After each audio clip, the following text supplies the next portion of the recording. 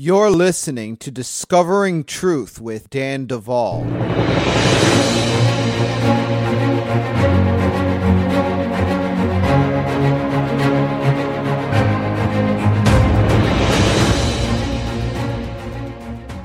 Folks, it is another episode of Discovering Truth with Dan Duvall, and I'm super excited and blessed to have back with me Amanda Byes, who has been a guest with me before. She has revelation and insight to achieve a lifestyle of victory and Messiah through practical experience. And she has had an incredible ministry to survivors of satanic ritual abuse and government-sponsored mind control agendas. Along with her husband, Rolly, they offer prayer resources, teachings, and in-depth training. You can find her at CanaanMinistries.org, and that's spelled Kaanan Ministries.org. Amanda, welcome back to Discovering Truth with Dan Duvall. Thank you. Thank you. It's a blessing to be back with you, Daniel. Good to see you again. Well, it's really good to sit down with you again. You know, it was a joy being able to sit down with you last, and we actually need to talk more often, Amanda. I agree. I need it. Yes. And you're tracking so much incredible ground. You are continuing to operate at the front lines, and you're joining us today because you've learned some things about what you were calling the Hitler Project that I believe needs to be much more widely understood. And so I want to open up with this question. Amanda, what was your first exposure to the idea that there was a so-called Hitler Project? Daniel, you know, I've been doing a lot of work in Europe, and the people that I've worked with, it was amazing that they came from different nations. And every time we started to dig and try and find out, what are what's on the bloodline and where does the bloodline, always starting with iniquity and who's on the bloodline. We would bump into the royals and then get to quite high ranking, your top 13 royal bloodlines. And then to understand that if you say today that you're a royal, you have to pull your bloodline right the way back to Charlemagne, who is from the 12th century. Well, it starts, from the 8th century, there was already like a progress towards the 12th century, which was the first Holocaust that actually took place. And then there was...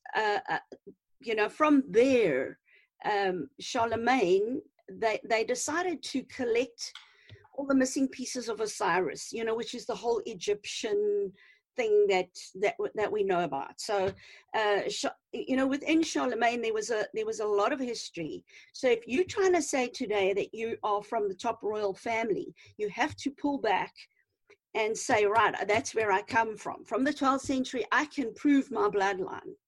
And so we started to understand the history. And what was very interesting, things that we found, like you would think Germany, England, France, Russia, those nations are separate nations. But if you go even further back, you will find that when they started to break up these countries into, separate countries, they were actually all families. They were cousins. Wow. So it's been a fascinating journey, and it's been years of working with survivors and actually tracking. And I was working with this one girl, and suddenly, we were trying to say, okay, the Lord started to open up the silver cord. I don't know if you know about the scripture in Ecclesiastes 12 verse 6 that speaks about the silver cord. Yep. And, through the years of ministry, about the silver cord, you've heard about it. And then what happened? Well, I said practically what happened. We were in the Netherlands. Now, the Netherlands, God has been showing us, has been quite a key for the history. Tracking, again, Hitler Project and royal bloodlines. So, and the role that they've been playing in history has been absolutely profound, because they were seafarers, they conquered land. I mean, very much like England, but taking South Africa, they got here first. And then when the English found out the riches that's here in South Africa, South Africa is almost like the safe for the New World Order, because we've got all the gold and the diamonds and all the riches here, Russia too. But there's a lot of stuff going on here. So when the Dutch came and they started to put in the stakes and take the land, the English heard about it, and they sent a guy called Cecil John Rhodes, who was also from a royal. And the first big battle was between the two Masonic lodges, the one from the Dutch and the English. Anyway, so we found the Dutch were really key, and we found William of Orange just about all over the place, you know, and he's got rivers named after him. He separates countries. So he separates from the east and the west. He draws a line, and he separates north and south. So whenever, like you've got Korea, you've got North Korea, South Korea, you've got South Africa, you've got the same thing, you've got separated. So this William of Orange, you've got him in Ireland, you know, with the whole orange, the whole orange movement, the Orange Lodge is William of Orange, and it's the Netherlands. So we started to dig up more and more around these bloodlines. And so we had 3 days holiday in the Netherlands. And so we were in this little town called Delft, and they make the pottery. So, I mean, that's in my mind. I'm gonna have a bit of a break now. I'm tired. And so we're gonna just see what pottery there is. Anyway, we go to the market square, and here's this traditional church on the market square, which is standard. You know, Europe has always got the church square and the traditional church. We go in there. Here they take you through a tour of all the kings and queens of the Netherlands. So you start with William of Orange at his grave. Now the graves are all they're buried there. The bones are all there. So you start with him. He's seated. They've got a big statue of him there. Next to him is a dog. Now I've started to learn this when we start to work with survivors and they're royals, and there's this type of stuff on the bloodline. The most strangest thing would happen. There would be like a trigger, and the next minute they'd be on their hands and knees, and they would be ready for sodomy. And I thought, what is going on? And then when I saw William of Orange and the dog, and I realized that's how they program them. Wow. What does God call a sodomite? He calls a dog. Wow. So the slaves, so the survivors are all very obedient to their masters. And they are trained to be part of the beast programming. You know, Revelation speaks about the false prophet and the beast and the dragon. And so part of the beast programming is where they would take them, put them into cages. Now, Joseph Mengele was very good with this. Put them into cages. They'd be naked, and they would be starved. And then raw pieces of meat would be thrown at them. And they would be animals. They would be made lower than animals. You would not treat your animal the way these survivors have been treated. And so they became dogs. And all they had to do, that's part of the beast programming. And so they become a beast. They create a beast in them. And then part of that is the sodomy. And so you become somebody's dog. So we started to ask, who's your master? Whose dog are you? And so that started with William of Orange. Then you follow the trail in the church, and you go right round the church, and you follow, and you see who all the kings and the queens are. So the people we've been working with, they come out with these names that they have this queen, they have this name, they have this name, you know. And anyway, as we were finished, we did the round. I looked back to look at the scene again, because you're walking like a red carpet. And I saw a box with a huge Bible, you know, those old big fashioned Bibles. And I thought, wait, let me go and see what's the scripture. So I walked back there and I look, Ecclesiastes 12 verse 6, the silver cord. And the penny drops. And I realized that this is what we're dealing with. I have been trained to call them dead human spirits. I don't know if you call them alien spirit. I know Arthur Burke calls them alien spirits. Yeah, his term would be AHS, alien human spirits. Yes. Yeah. The spirits of the dead. Mm-hmm. And so and here is the plaque with William of Orange that says, "The grave will not hold me. I will rule from the grave." So then we started to pray about the silver cords of every survivor to see who is on the silver cord. So we're tracing bloodline. So I was praying with this girl, highly ranked, and I said to her, okay, let's have a look who's on your bloodline. Let's ask God to show who's on your bloodline. And as we're praying, suddenly she says, the cousins. So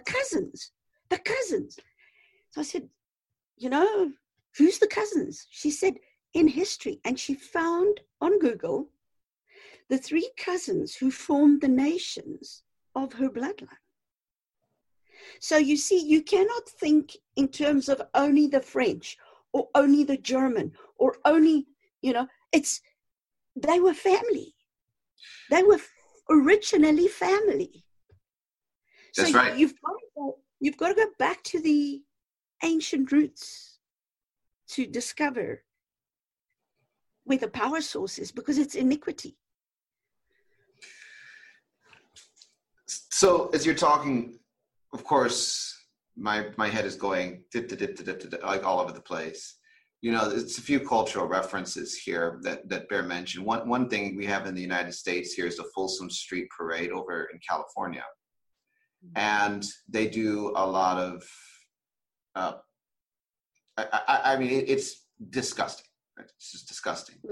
People walking around in BDSM clothing, genitals exposed. It's really, and one of the things that they'll do is they'll have, you know, the dominants and the submissives will be crawling around on their hands and knees. There are photos of this with dog collars around their neck and chains at the Folsom Street Parade. Like people could find it. I'm not saying look it up, please, especially if you have children. Like leave that alone. Yeah. But what I'm saying is like cultural references, right? It's in plain sight. You know, and one of the things about the beast, you know, there was a movie that came out called Split a few years ago, and the whole movie is about this guy who is a multiple personality who abducts these young girls, and it's a progression towards the beast coming out. And what does the beast do when he comes out? He actually eats people. It's propaganda that I think makes people very afraid of survivors. I thought it was very unfortunate because for the survivors that I knew, that is very triggering, because the whole idea that, well, I'm a monster, and if anyone knew what I was really like on the inside, they'd see that I'm this. So now I need to be afraid of myself and every other survivor on the planet, which is, I think, overage. But it's propaganda. But they're playing on this theme, the beast. What you're saying is absolutely true. You know, with a lot of this cage programming, they put these children in the cages, and then they have animals. They actually have animals, rabbits, dogs, and they're being nice to them while the children are treated worse. And so the children actually want to be the animal, because if at least I was a dog or you know, a cat. They do this with the beta programming. So all of this, right? But you're connecting it in such a deep way. And one of the other things that I want to say, because, Amanda, people, they don't get it in the Christian church. We're so far behind the curve. People are still debating. It's like, well, if it's a spirit, it's a demon. If it's a spirit, it's a demon. It's a demon. It's a demon, demon. It's like, dude, you are very far behind. Like, we have spirit children. We have astral projecting soul parts. We have the human spirit. And you can encounter a person's soul parts or human spirit on the spirit plane or the astral plane, whatever you want to call it, like, because they're both on that frame. We're even running into synthetic spirits. They're generated in quantum computers with code. And so this oversimplification, and one of the things that I ran into, man, I'm just going to throw it out there, people struggle and they'll say, well, okay, you guys do this coaching with people that are survivors. You say that you find these human fragments that are persecuting people, but those people are dead. Show me in the Bible where you find that. It's like, well, first of all, necromancy is contacting the dead. And the Bible condemns that practice because it's a real thing. That's in the Torah.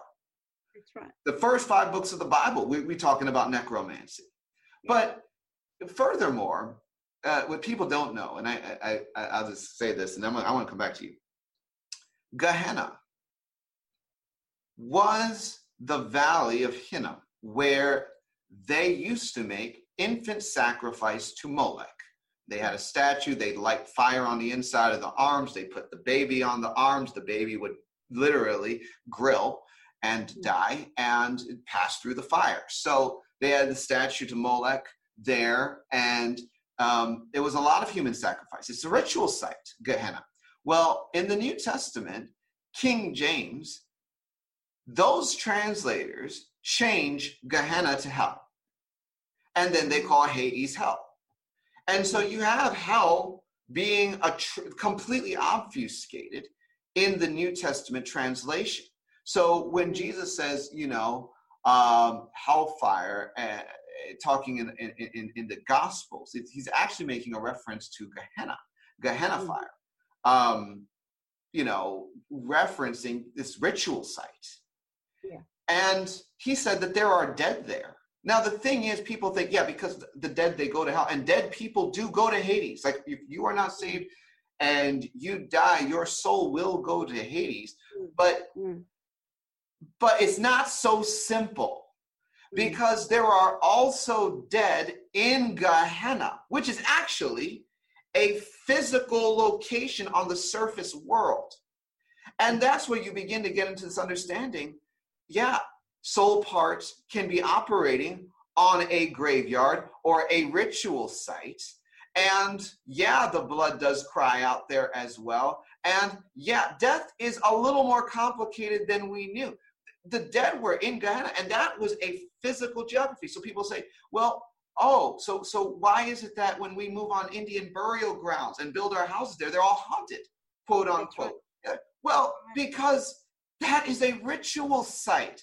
There is human spirit activity, human soul fragment activity on that defiled land. Yes. And Jesus talked about it, in my opinion. Now, other theologians may have a differing opinion, but I looked it up, Amanda. I looked it up. And you know what I found? I found that no one could explain why Gehenna was translated hell. They just kind of shrug their shoulders and move on. So there you go. Good. Anyway. Oh, that was good. That's good. I'm glad you explained that, because, it wouldn't be in the Bible if it wasn't possible. Okay. If the word says, don't call up the dead because the curse will come, why would it be in the Bible if you can't call up the dead?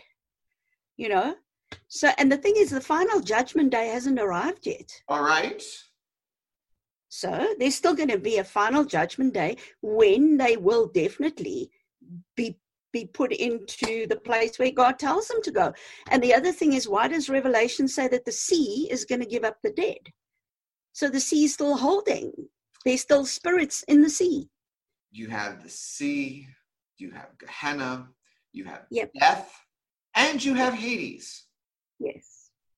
Yeah. And what about Tartarus? So, Amanda. Should we do that another day? We might come back to that. I mean, if you have something to say about Tartarus, please go ahead. Yeah. No. I know that that's the holding place, where the angels are kept. But a lot of the people that we work with are also Nephilim connected. And so a lot of them will go in and out of Tartarus, like they pass through the veil of life and death. I mean, that's a survivor. They go through so many death experiences that they get to a place where they willingly lay down their lives for Lucifer, willingly. And so they pass through the curtain easily. And the one part believed that her mommy, she was always looking for her mommy, her little kitty pots. Where's my mommy? I want a mommy. And one of the things that I really teach the counselors is don't be someone's mommy, because you cannot be someone's mommy. So you refer them to God. And I said, the Holy Spirit attribute I call love dove. And I say, ask love dove to come, because I cannot be mommy for you. I'm not going to step into that trap. And also, if you do say, I'll be your mommy, then they go and do rituals on your behalf and you become a mother witch. So there's no way, because they work on a covenant. You've given a commitment. You've given your word. And so what happened were these child parts were just crying out for a mommy. And then when we eventually found this part of her identity was stuck into Taurus and mothered by a Nephilim woman, female Nephilim, that was mothering her. And so her mother would call her to come and visit her. But a baby part of one of the death rituals where she went into Taurus because of the Nephilim, because she was raised by Nephilim, held a part of her humanity stuck in death. And that's why she could pass in and out of death, no problem. That's 100% how it works. That's it. And folks, you guys need to understand this. When we talk about things like other realms, other timelines,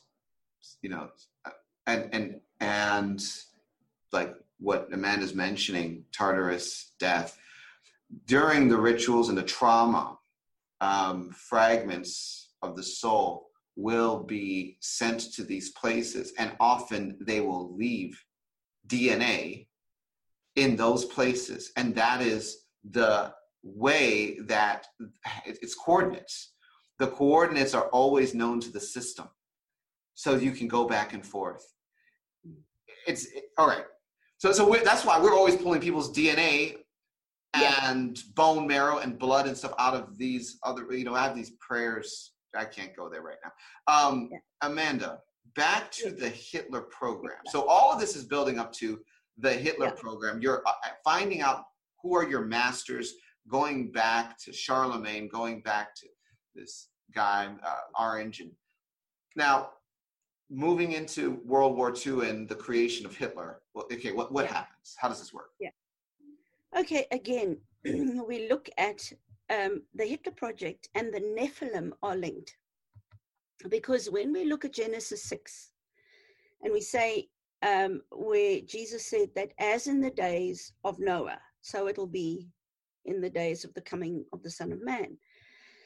Then we have a look, what happened in Genesis 6? And we know that the Nephilim came, the fallen angels came. They had intercourse with a woman, and the Nephilim were birthed. And of course, they mixed the seed with humans, with fish, with animals, whatever. So the whole Greek mythology isn't a mythology. It was a real world. It was a real time. And they messed up creation so big that God had to send the flood. And so there's a lot of stuff that in the cult, when you pray with them, that they say they are pulling on the dinosaur bones. They are pulling powers from the dinosaur bones, because that was pre-flood, and so that they're still drawing on that because it's still around, and we know how they've already found diggings, and it's so old, and it was, all the different countries have different stories around pre-flood and the flood and everything that happened. But now pull forward to Second World War, and we have Hitler that came as a type of the Antichrist that started to do expeditions to Tibet, and he started to get into ancient Sumerian texts, and he started to try and find the power, and the whole thing was Nimrod. So they were after what happened with Babylon, and the fact that Nimrod was a normal guy and then changed and became a Gibborim. There's a lot of teaching on that, so I'm not going to go into that detail. But you've got to have that as foundation to understand this. And so he changed. He became a semi-god, a demigod, half human, half God. So that's the secret. And all through all the ages, all the secret organizations, whether it be Rosicrucianism, Freemasons, or whoever, they wanted the secret of Nimrod. That's what they've been seeking. And I think Dr. Michael Lake has got a brilliant teachings that explains the whole process. So get to Hitler. He's looking for the same secret. He wants the secret of Nimrod. And then he sends guys on an expedition to Antarctica, where we know there's a power base. And a lot of the survivors are still tied to Antarctica. But I want to share with you, please don't let me forget, the Russian side of the story, because I'm counseling a Russian Jew at the moment. And I tell you, it's different to the West. Okay, there's very similarities, but it's East and West. And so the Russian stuff, and again, the Hitler Project is connected to it. So Hitler comes, and he's searching for all of this. Now, we know that there's a Jewish connection with Hitler as well. And we know that that's where the Kabbalah tree, and we're going to chat about that later on, but the Kabbalah tree also, Joseph Mengele put the Kabbalah tree, he would put into the survivors. Now, I know that you've done a very extensive study on that. So we want to take, all the different facets together and try and make sense of what does it mean today, and what can we as counselors learn, and how to pray.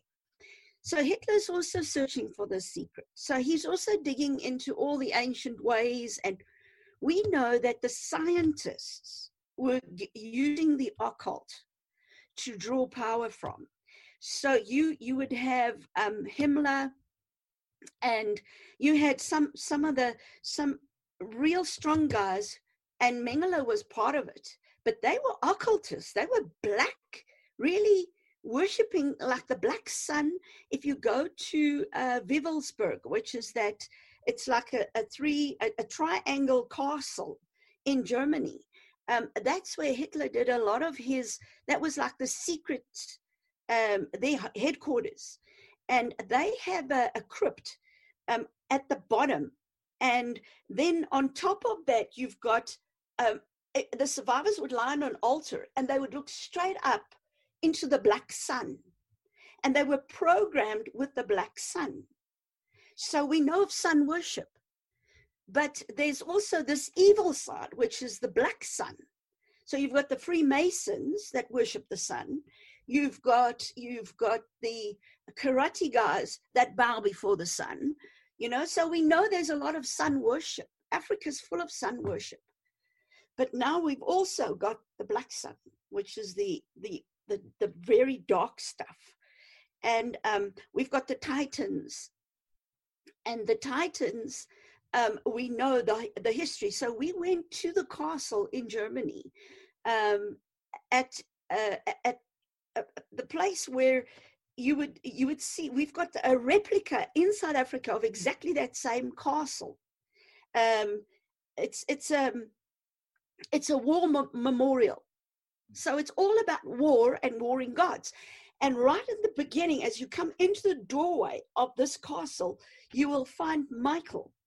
Now, Michael, this is a false Michael. The real Michael was the guardian of Israel. So the Germans say, no, he failed. They managed to, they conquered all of that. So they pulled Michael and they brought him to Germany. And Michael is now the guardian angel of Germany. So you've got this Michael that's standing there in his whole regalia, this huge giant of a Michael, fallen angel, that is now the entity over Germany. So this was all Hitler's stuff. He was pulling on ancient things. You've got the Teutonic Knights, and so they would be, those were the entities that Hitler pulled on. And then a lot to do with the death and the realms of the dead and the underworld. And so he would, when it came to the whole thing about the Jews, they were led, they were channeling, and there was this woman called Maria Orsic. Now, Maria Orsic was a very strong channeler, a woman with long blonde hair, and part of the belief system was don't cut your hair. She had to have this long ponytail, and her power source was in the hair, so it's almost a Samson copycat. And she would channel information down and give it to the scientists. And that's how they would build the rockets. And they would, all the technology, that knowledge that they had came from fallen angels. And she was channeling all the formulas down. But sometimes she made a mistake. Or they heard it wrong, or she made a mistake. But then many people died building these rockets, and it had to be sacrifices. There had to be blood mixed in with all of this for the death. And so we went to the site where so many people died building the rockets, and we had the Germans go on their knees and repent for all the deaths of the people that had died in trying to build these rockets. And we know the story about Werner von Braun, who was heading up NASA. And we know about all the top Nazis that were taken out of Germany and were taken to, just before the end of the war, they were all escorted out and taken to America, where we know they continued with their work of what they were doing in Germany. And when they asked Werner von Braun, where did you get your knowledge from? He said, them, and he was referring to entities that they had been pulling on. And so we have, in South Africa, we have a family that we're working with, that is the family of Werner von Braun. So horrific, the bondage on them is very sad. So every now and then we'd bump into Hitler and this whole thing with Hitler and the story of Hitler. And then we started to see, but he had a project. And the survivors started reporting from different nations the same story, and started to tell us that, but there's a Hitler project. And it starts with a woman called Anastasia. So they all refer being in the womb of Anastasia. So, okay, digging up in the history again, and we start looking, who's Anastasia? And we see, okay, so she's part of the Romanovs. She's Russian. She's a Russian. Yes. Okay. And they say that all the Tsars were murdered, but she's now the hidden one. 16-year-old young girl. And they got her because Hitler was also a Russian Jew. And there's a big secret now that I only saw the other day. But we've been working with this Hitler project. And they reported to us that a lot of the royals, the top royals that are now reporting 12th century, high-ranking Nephilim connection. All right, so not all the SRA, depending on their bloodline iniquity, depending on the iniquity force. But if you're really a true royal And this is where you come from. You're going to have Nephilim. Always. The Nephilim are there. We said, Father, help us understand. As in the days of Noah. It's so it will be. And we started to really pray to open it up, and the survivors, pray with the survivors, and to confirm from the one to the other, so that we know that it's not just one person telling us a story. We're getting from different nations, we're getting confirmation. Yes. So the story is, Daniel, that with Hitler, he saw that he has to start what the fallen angels were telling him. It's time to open the portal again. And this was, to open the portal, there had to be enough blood. And of course, it's Jewish blood. And so the Second World War, with the gas chambers and 6 million Jews that had died, had given enough iniquity, enough death, blood. And you know, the chimneys, you talk about Gehenna, the chimneys, Molech, the chimneys of Molech, there it goes. The smoke rising up into the nostrils of Lucifer was enough to appease him.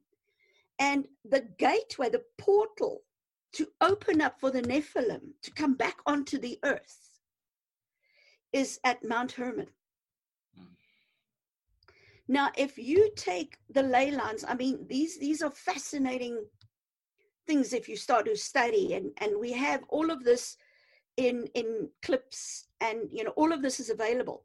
But if you take the ley line and you take where you started in the States, you started to see a lot of UFO landings and UFO action, about 52, somewhere around there, 51. Yeah. Remember that time when it started, with all the UFO activity?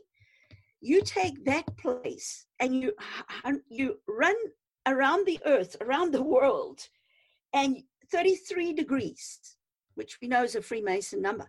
So you run 33 degrees, you will come to Mount Hermon. Same ley line. So we're talking some portals are opening. So what happened was, in 1947, 46, just after the end of the war, now there's enough blood. Now we start 47. They start saying, right, Israel must become a nation again. Now there's a God program running, but there's Satan's program running parallel. And he's trying to, the whole time, play the game to see, what is God doing? We know that God said, he prophesied that Israel will become a nation again. And we know how amazingly God established that. But now Satan's got a parallel. And so what happened was, enough Jews had died. And now we have the portal on Mount Hermon, where at the top there's Nimrod's castle. You can go there now and you will find Nimrod's castle at the top of Mount Hermon. At the foot of Mount Hermon, you've got a place called the grotto, Pan's grotto, Pan the goat god. And that is the place, exactly the spot where Jesus stood with his disciples. And he said to them, the gates of hell will not prevail against what God has planned. He stood at that exact spot and basically challenged and said, this is where the big fight's going to be. The Mount of Transfiguration is Mount Hermon. So when Jesus transformed himself, and they said, okay, let's build huts here. It was right there on the Mount of Transfiguration. He went to the spot where the enemy was going to open up this portal, and where the fallen angels will come through again. And as in the days of Noah, would be repeated. So it was 47. They took royals. They went there. There was impregnation. What they did was they took a baby, a little baby, and in in the impregnation, the fallen angels that have high technology, they know a lot more stuff than what we do. So, I mean, you talk about, I'm trying to keep up. Okay, I'm the older generation. You guys, I love it to hear where you guys are running and flying with quantum. I mean, I had to learn what's quantum, who's Metatron, and all these things that you guys, it just comes so naturally for you. And so it just takes a bit longer for me to learn. So, you might be giving me a little bit too much credit. well, I'm trying my best to learn to keep up. But what happened was, with the technology and the knowledge that they had, they could put a third strand on the DNA. We know that the DNA has 2 strands. When man fell in the garden, we were connected to God, body, soul, spirit. When man fell, what died? Spirit. Cut off. So we know that when we get born again, we get reconnected. So then again, we are connected to God, body, soul, spirit. So God gives us that spiritual download of the third strand, spiritual. But now what the copycat was, what the fallen angels had planned, was that they would give women, these special highly ranked royals, they would put a third strand on their DNA, spiritual, to enable them to be impregnated by fallen angels, spiritual beings. So we're talking, God is third heaven. When we get born again, we connected to third heaven, Almighty God, Yahweh Elohim. But there's a second heaven, which is a copycat, and that's where Lucifer reigns. And so there's this whole copy of the temple. Everything is copied in the second heaven. And where the survivors are linked to, and where our bloodlines are linked to, our iniquities, second heaven. And so the more connections you've got to second heaven, the more things in the spirit world are going to open up to you. So you've got demonic covenants, you've got covenants with entities, which mean in second heaven, which means you're going to be a sitting duck and you're going to just go with whatever the devil wants you to go with on your bloodline. And so here we have these women that get the third strand, spiritual connection, to now be impregnated by Lucifer, by the fallen angels, to give birth to Nephilim, to become Nephilim mothers. And that's the Hitler Project.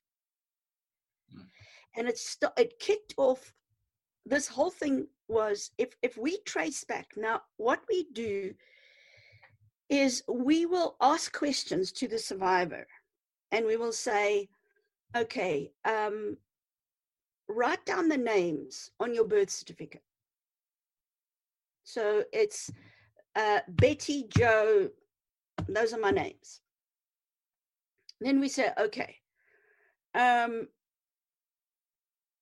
we teach them to listen to their neshama. This is very interesting, Dan, because what we found out on the Kabbalah tree. Oh, here you go. And I'm going to, okay, if I mix a little bit here with the Kabbalah tree. Absolutely. So that, I mean, it's the foundation of mind control is the Kabbalah tree, which is the axis of the earth as well. And there's the cosmic tree. You know all about that. And you know about all the circles they put in. I'm not going to go there. I want to bring in the connection that we, as we understand with the spiritual stuff. Go for it. But so what we understood was that there is this connection that takes place with the Kabbalah tree. And this with the royals, when they have this the Luciferian connection, we know that what you explained very well, that the top triangle is Lucifer's domain. And then you have the fallen angels domain, and then the Nephilim domain, and then the human heaven, normal, what we know as human, the galaxies, the stars that we know. So they had to learn to climb the Kabbalah tree. Yes. And so from the beginning, they would be connected to so there's this cosmic tree, which is a universal tree, which controls everything of mind control. So what we did was we took the basics of the Kabbalah tree, which is put inside of every human being. And in the older generation, they did it physically. So they suffered tremendous trauma. Mm-hmm. The younger generation, they use virtual reality, mm-hmm. which is worse. Because in the real world, for the older generation, they can't chop your head off, then you're dead. But in virtual reality, they can. So the person suffers the trauma exactly the same as though it is real. And that frequency and that download of trauma gets trapped. And that's what feeds Satan. And so we have this, the whole Kabbalah tree was planned to be put into the survivors. So they have a personal Kabbalah tree, but there's the external cosmic tree, and it's a mirror, as above as below. And so as they put this thing in, the trauma is horrific, but they also learn, they go through the different ranking and rituals. And you know that between the Nephilim, fallen angel, and then Lucifer's triangle at the top, between Lucifer's triangle and the fallen angels is a place called the abyss. And only certain survivors are able to get through the abyss. Not everybody gets through. Many die trying to get through. So there's a lot of death and dead bodies lying there. And that is where they have described it is the most horrific trauma to get through that abyss. And then when they make it through to Lucifer's kingdom, the top triangle, where he rules, then that's when you actually become bride of Lucifer and you have a child with Lucifer. And one of the children of Lucifer will be the Antichrist. So everybody is jockeying for that position of the survivors when they're still deceived and they don't know the truth.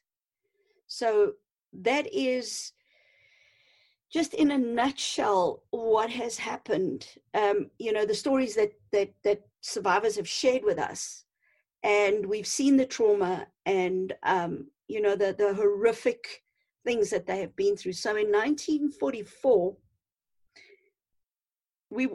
to find out, that's where it started. So we would say, okay, write your name down on your birth certificate.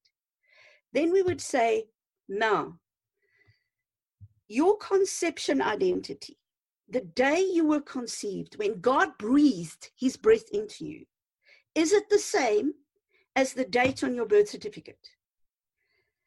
Daniel, I cannot tell you, I've never had one that says, yes, it is.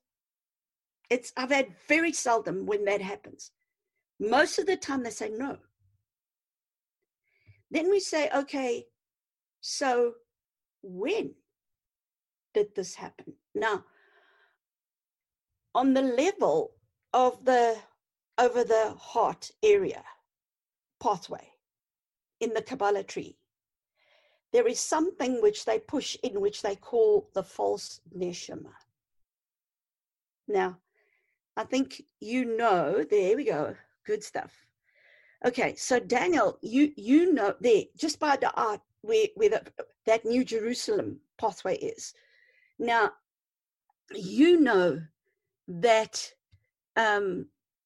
with that, where they push the false neshama is in, is every time a survivor goes through a death ritual, these very highly ranked, the royals, they would say to me, but God didn't create me. And every time I would say, you are not created by Lucifer. Lucifer he doesn't have life. He cannot give you life. Only Yahweh Elohim can give you life. He's stolen the elements of sperm and ovum, and he's created from there. But he had to get the elements of life from Yahweh Elohim. So you are God's creation. And they kept on saying to me, no, I am Lucifer's creation. And when we worked and we got to this Kabbalah tree and we got to the false neshama. Now, I teach on the neshama and I work with the neshama, which is the breath of God, where you can do a whole study on the neshama, and you can see that it's the lamp of the Lord. It knows all things. It searches the inward parts of man. So when we pray for revelation of what happened to the person, neshama knows all things. Those scriptures. And so we pray and we say, we ask, Almighty God to work with the neshama of the person, and that only the truth will be heard. We put boundaries up and we say we don't want any bunny trails, no lies, no deception. And so we would work with neshama. And here we work with a Kabbalah tree, and we see Manly P. Hall and Madame Blavatsky and all of those that worked on the Kabbalah tree, they work on a false neshama. And that's the breath of Lucifer. And then the penny dropped. And we realized that whenever they go through a death ritual and they get resuscitated, the Nephilim breathes Lucifer's breath into them. So they believe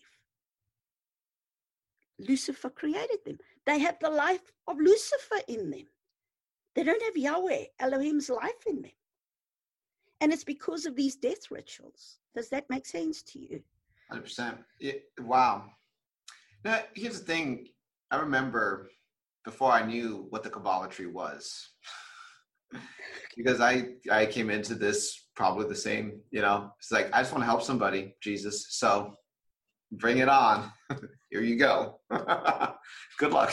So here we are. And I remember sitting down with someone, and actually, I believe you knew who this person was, but they had come to me and they had done some work in the past, and they had European royal bloodline stuff going on. And I remember we hit the heart, and they kept describing it to me as a death portal. And I kept trying to untether them from the trauma and take them out, because it was not just a death portal. It was also a realm. It was a realm that they were completely one with. There was a oneness with the realm, but it was in them, but it was outside of them as well. And this kind of language, now I understand. Then I just sat there with my head in my hands, like, why didn't I learn this in Sunday school? Amanda. I know you know exactly what I'm talking about. I was like, come on, man. And so I'm trying to figure it out. And I will be honest.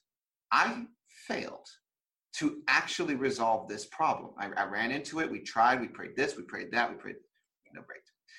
And it was, I started calling it the template, because I didn't know what I was even running into. I'm like, I don't understand it, because this person did not bring up Kabbalah at all. They didn't use that language. They just said death portal in my heart. When I ran into Kabbalah and looked at the tree, I began to understand that what I called the template for probably a year was the Kabbalah tree. I was looking, and I ran into other points. I ran into the crown. I ran into Keter. I ran into Yesed, because that gate at the genitals is everything. That is the foundation. So I said, what? And it was after I started to understand that I was dealing with Kabbalah that I was able to say, okay, well, how does this map? And I began to understand these points on the human body are a template that the occult uses to describe the nature of creation. And they're borrowing concepts. So they're mapping the human agency to their counterfeit creative key. And in doing so, you're able to anchor body parts, specifically the crown, the ears, the shoulders, the hips, the heart, the throat. So that is the abyss. It's the throat chakra where you can get choked out or choked with the penis during the, like, sorry listeners, but that this is what they do all the time. They suffocate the children this way. And they put the seed in the throat. And like the thing is, they're mapping the body to this counterfeit creative template. And so when a person is locked into the Kabbalah tree, taking them out of that was very difficult. Very difficult. And it wasn't until, Amanda, we had scribed the Freedom from the Kabbalah Tree prayer, which is in my second book, Prayers to Shake Heaven and Earth Advance, that I actually, for the first time, had the report, I'm out. I'm out. No. And I'm like, you actually left one of those points? Yes, I'm out. They watched me leave. Everyone in the points looking at me like, how are you getting out of here? And I was like, wow, this is a really big deal. But that the heart is the death portal. And wow. I think the connection to the counterfeit neshama is also really huge. I like that, goodness. Okay, continue. Yeah. Okay, so Daniel, we always ask them, is your conception identity the same as your birth certificate? And then we get a no. Then we say, okay, if we ask your neshama now under the authority of the Holy Spirit, what is the date that you would write down on your birth certificate? All these royals, different countries, don't speak to each other, don't know each other. All write down 1944. Hitler Project. Wow. So now my head is working. Is it possible? I mean, they're living today. They are the younger generation. We've got 33-year-olds, we've got 24-year-olds, we've got different ages, we've got 66-year-olds, we've got 70-year-olds. Those are the older ones. But we all get 1944. So how does that work? So then, Anastasia was the mother, 16-year-old. They took the seed. We've got King George VI, that was a big player. And there was the royals that, the ovum, they could splice. They can splice an ovum, and they can put different parts into the ovum, attachments to the ovum. So there was the way I can explain it is like a petri dish kind of a impregnation, but in her womb. And they impregnated all the women. There were also a few men, and they were the Messiah. They were the Christ for the woman, to make sure that they would fulfill their destiny and the whole plan would work. So there were men also involved, but the main project and aim was woman to give birth to Nephilim, because that's the Nephilim project. So it was 1944. Sometimes there would be a decoy and they would throw out 45.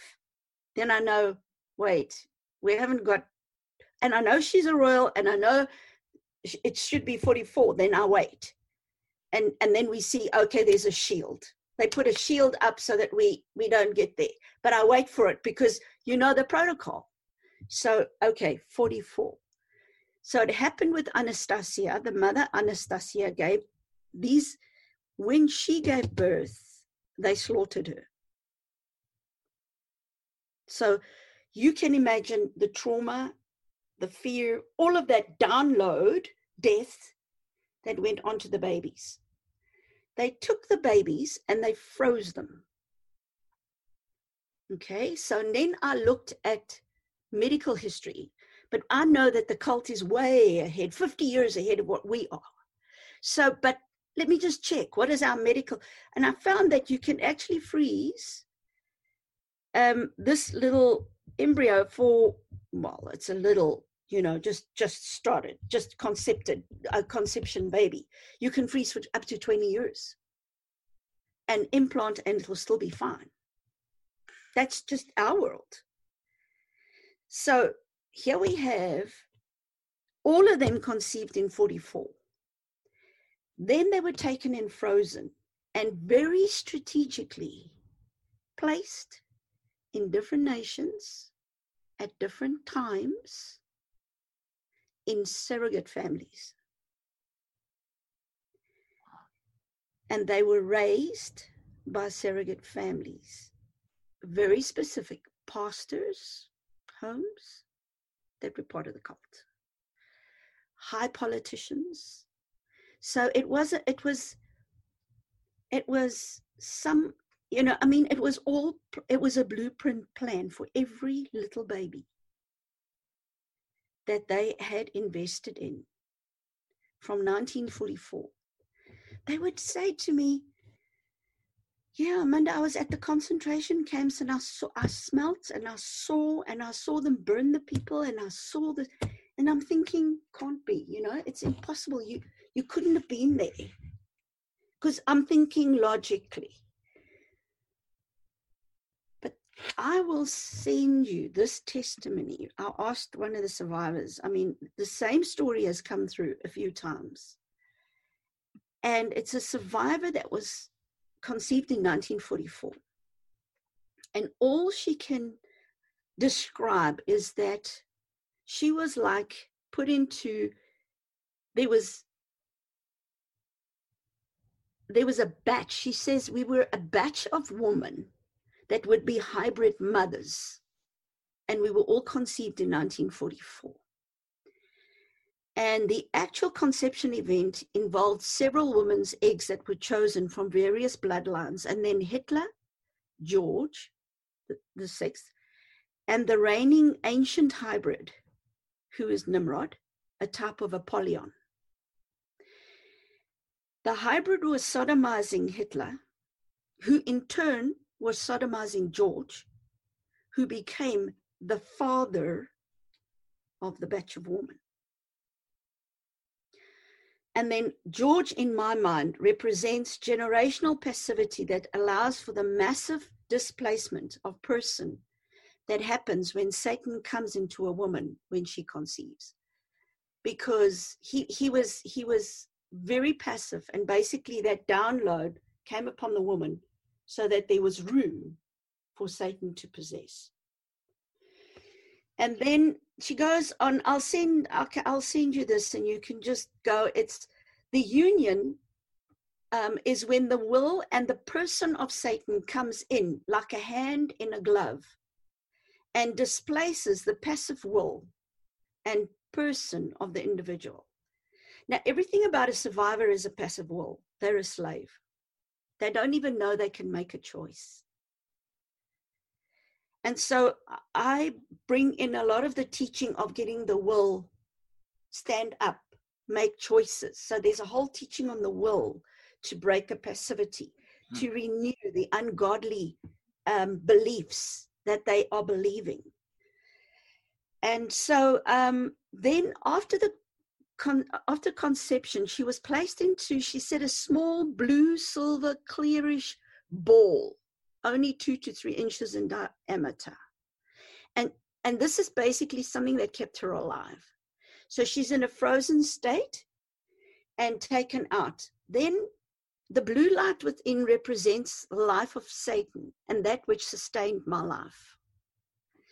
And then she would be taken, let's say they take one of the Nephilim mothers, that's grand dame of the first of these women, and they would put these blue balls in her womb, put her in a ship, and take her all over the world to every portal and release her essence will be deposited of these babies in these portals, would be left there, their bit of humanity, so that when they start being active, they can move to any portal in the world and gain access. They have legal right. There's part of them there. So it was a brilliant plan, this whole plan of Hitler, this Hitler project. And so she became accustomed to be trafficked on a spiritual level, because she was so used to being taken and used and, done with whatever they wanted. And so that's the story of so many of these women that have become hybrids, that have given birth to hybrids.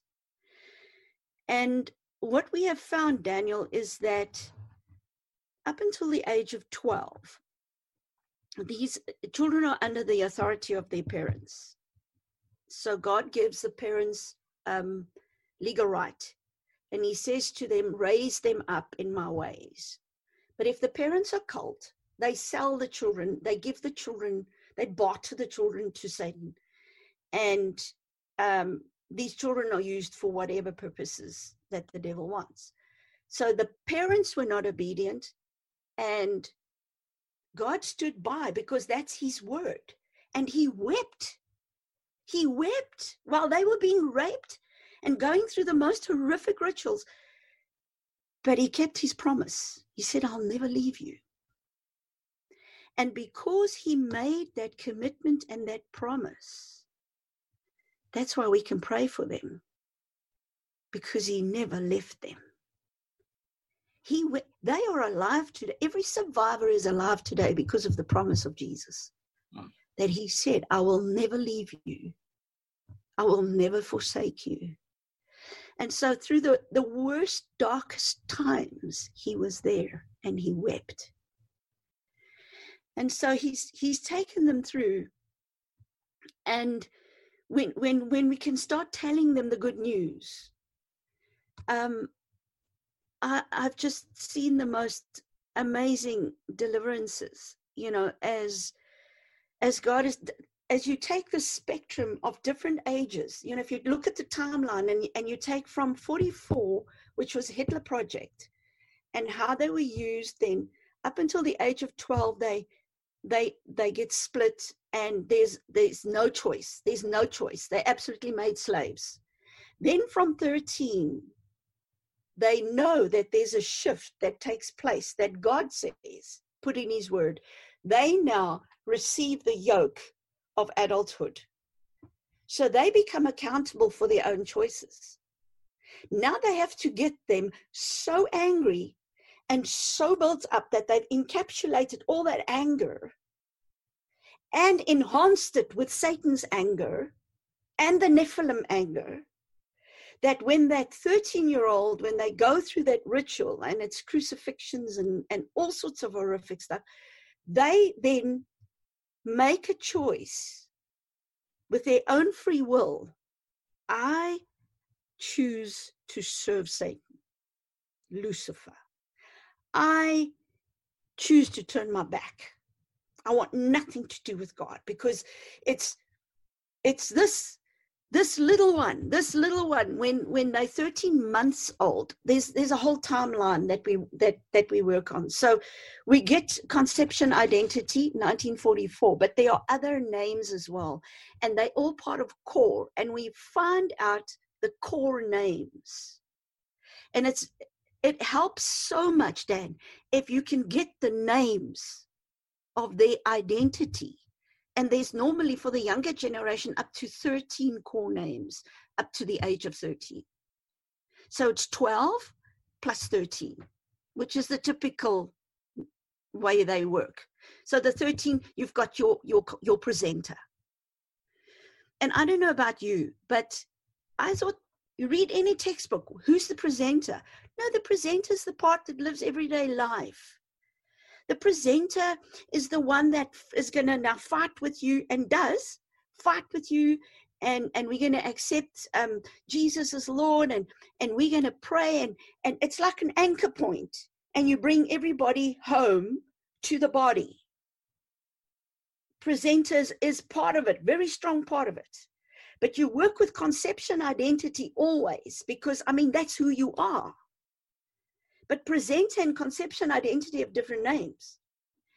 So now, if you anchor them, now what we're coming up against now is that presenter starts to find, but the parts that are now, that have come in out of the kingdom of darkness, parts of my humanity, are passing me. They're getting stronger. And now the presenter's saying, what's going on? Dan, I searched every textbook that's been written on this. I Googled. The only one that I found that could tell me something about the presenter and what's going on was Svali. Have you read Svali's stuff? Of course, I've read Svali. Okay. Sorry. No, that's absolutely. Yeah. Okay. She wrote on the presenter, and he said the presenter is the worst damaged of everyone in the system. It's hidden. It's hidden. And I'm busy working with presenters now.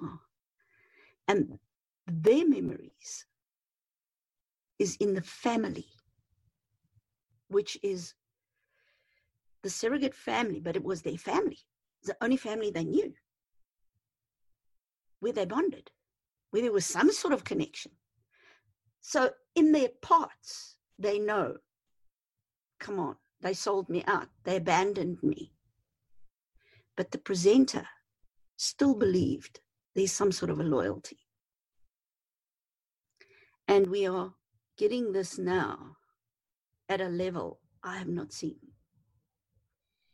So we've brought a lot of parts together. But now it's this thing about the presenter. So it'll be good we can share on that and talk about that, and you can help me what you know about that. But it's just interesting how it works. Yeah, it is fascinating. You know, I've run into so many different structures of programming at this point that it can be as vast as everything I do for this system, I rewrite and completely reapproach for this system.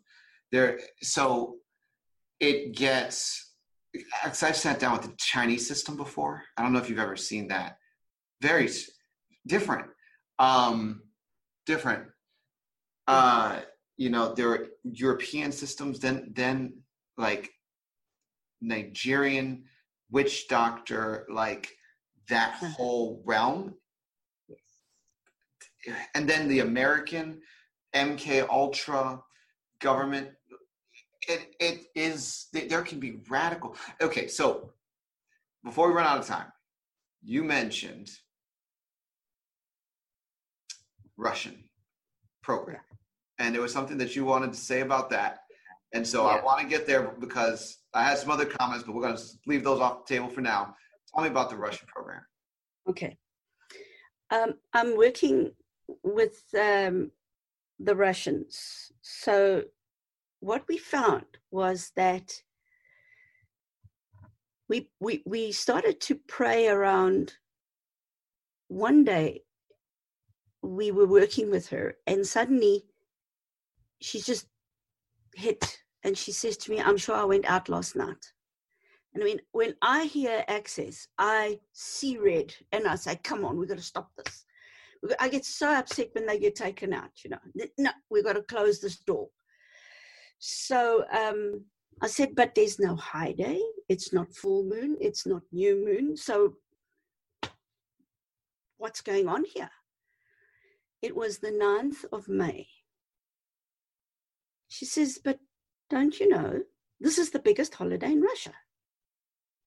No, I didn't know. It's not on the calendar.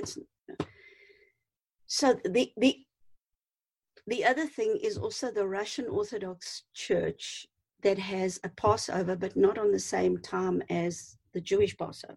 But there's a huge ritual and a flame that travels from Israel to Russia. And it gets received there, and the whole nation comes under this thing. Scary stuff. There's a clip on it. I can send you that information. So they show it, how they actually get the flame. It's lit supernaturally. No matches, no nothing near it. It's like a Zeus. Same thing as the Zeus flame, the sun. And then this high priest, dressed up in the whole regalia, 2 Palestinian guards standing at the door. That was interesting to me.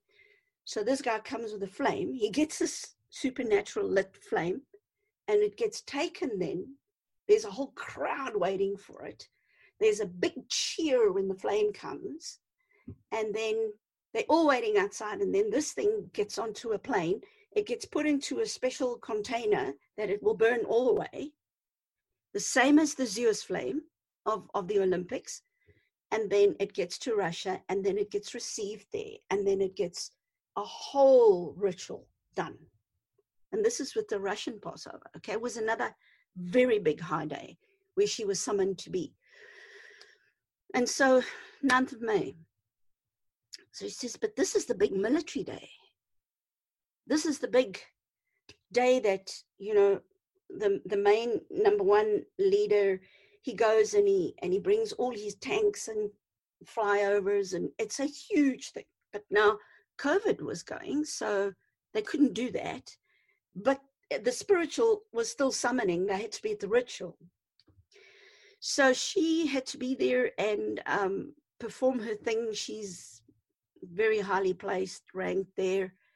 And so we prayed about that. And it was the first time that I'd sort of heard. But in the process, I just heard the Lord say, look at the shield, the crest, family crest of Anastasia. I mean, she's the Hitler Project. Wow. So I've never looked at it, never thought to look at it. So I pull it up on Google, and here we have the whole, the breastplate. This is very interesting. I wonder if you could pull it up. I should have told you. But if you can, maybe while I'll chat. I'll try. Okay. Yeah, while I chat. What you will see is that there's a breastplate with stones, just like the high priest breastplate has got the stones. It's on their breastplate, on Anastasia Romanov, the breastplate. Then you have at the top of the family crest, in a corner, you have the German symbol of the eagle, which they call the Adler. Anyway, what happened was, what you will see on this shield is you've got the stones of the breastplate, and then you have this double-headed eagle, which is the Adler, which is Hitler's symbol, but it's just at the top of the shield. And then the penny dropped for me, and I realized Germany is a shield for Russia. Because Hitler was a Russian Jew.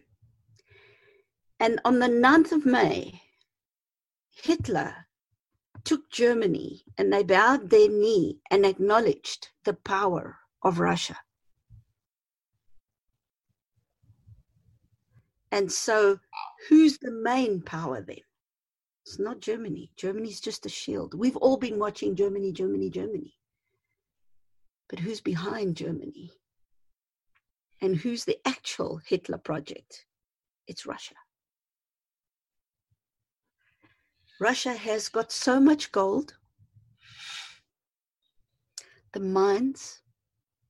They have not Antarctica. They have the North Pole. There are major activity going on. There's major activity going on there in the cult. It's being funded by these guys that own the mines and the gold. But at the moment, things are in a crisis. And I mean, you can Google it and read it in the news. And so the survivors whose parts are stuck there are waiting on commands to do the next assignment, but they're stuck there. So we've been praying and petitioning that God will intervene, because the blood of Russia, the ground of Russia is soaked in blood.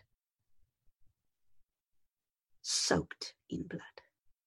Like they say, there were 6 million Jews, but over in Russia, 50 million under Stalin. That's right. And that's why I'm saying to you, Germany is a shield. And we've been watching Germany, Germany, Germany, but you've got to go into Russia, because that's where the real power is. And I've been finding survivors that thought they were only Western stuff, but we're hitting stuff going on in Russia. We're getting Russian parts. And Daniel, when we have another chance to talk, I've been working a lot in the Netherlands. And the water kingdom, the marine kingdom, has opened up for me in a level that I have not seen before.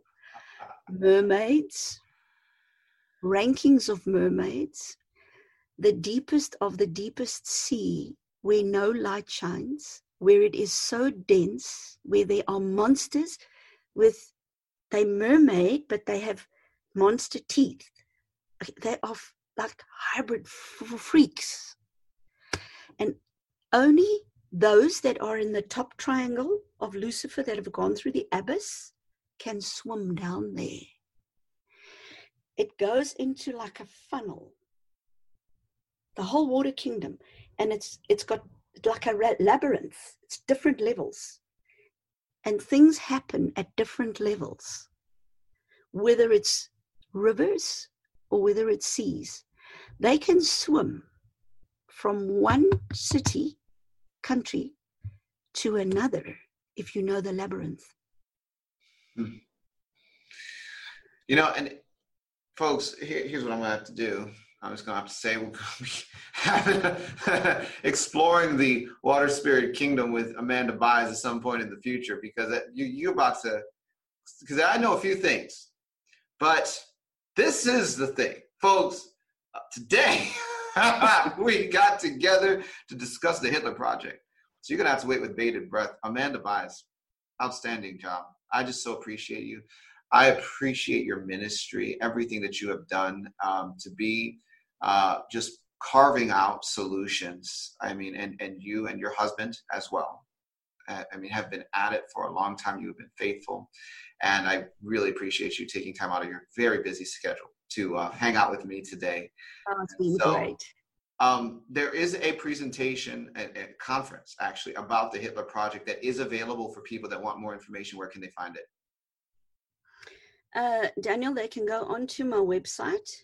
I think you've got it, canaanministries.org, and they can download the stuff. All the material is there. Also, the stuff that we've done on the Kabbalah, which was the last conference that we did in the Netherlands. We did it on Zoom in June, and we did the stuff that we've been talking about.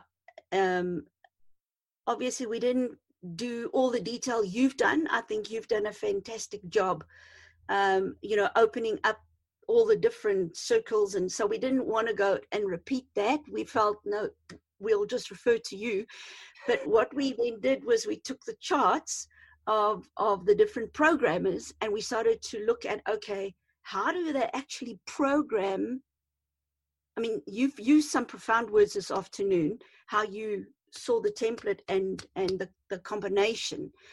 And I think we still got a lot to we can talk a lot about this, and I think we can learn a lot from each other. I'd like to hear your feedback. I'm going to send you the manual so that you can have a look and then just tell me what you think. But, that we've understood that the Kabbalah tree is the foundation of mind control. And as you've said it, you found it, that everything is based on that. So it's been such a privilege and a blessing to share with you this afternoon. Thank you. Thank you for connecting again. And I appreciate you, Dan. I really, really honor you for the work you're doing. And so many people have been helped.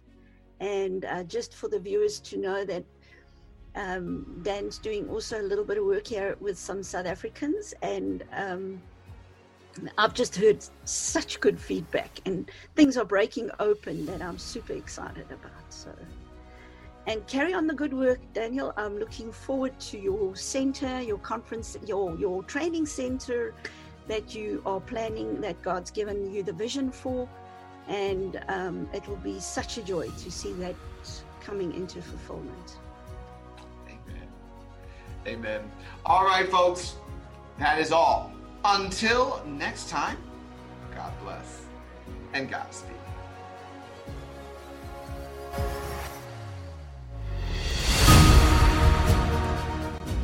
You've been listening to Discovering Truth with Dan Duvall.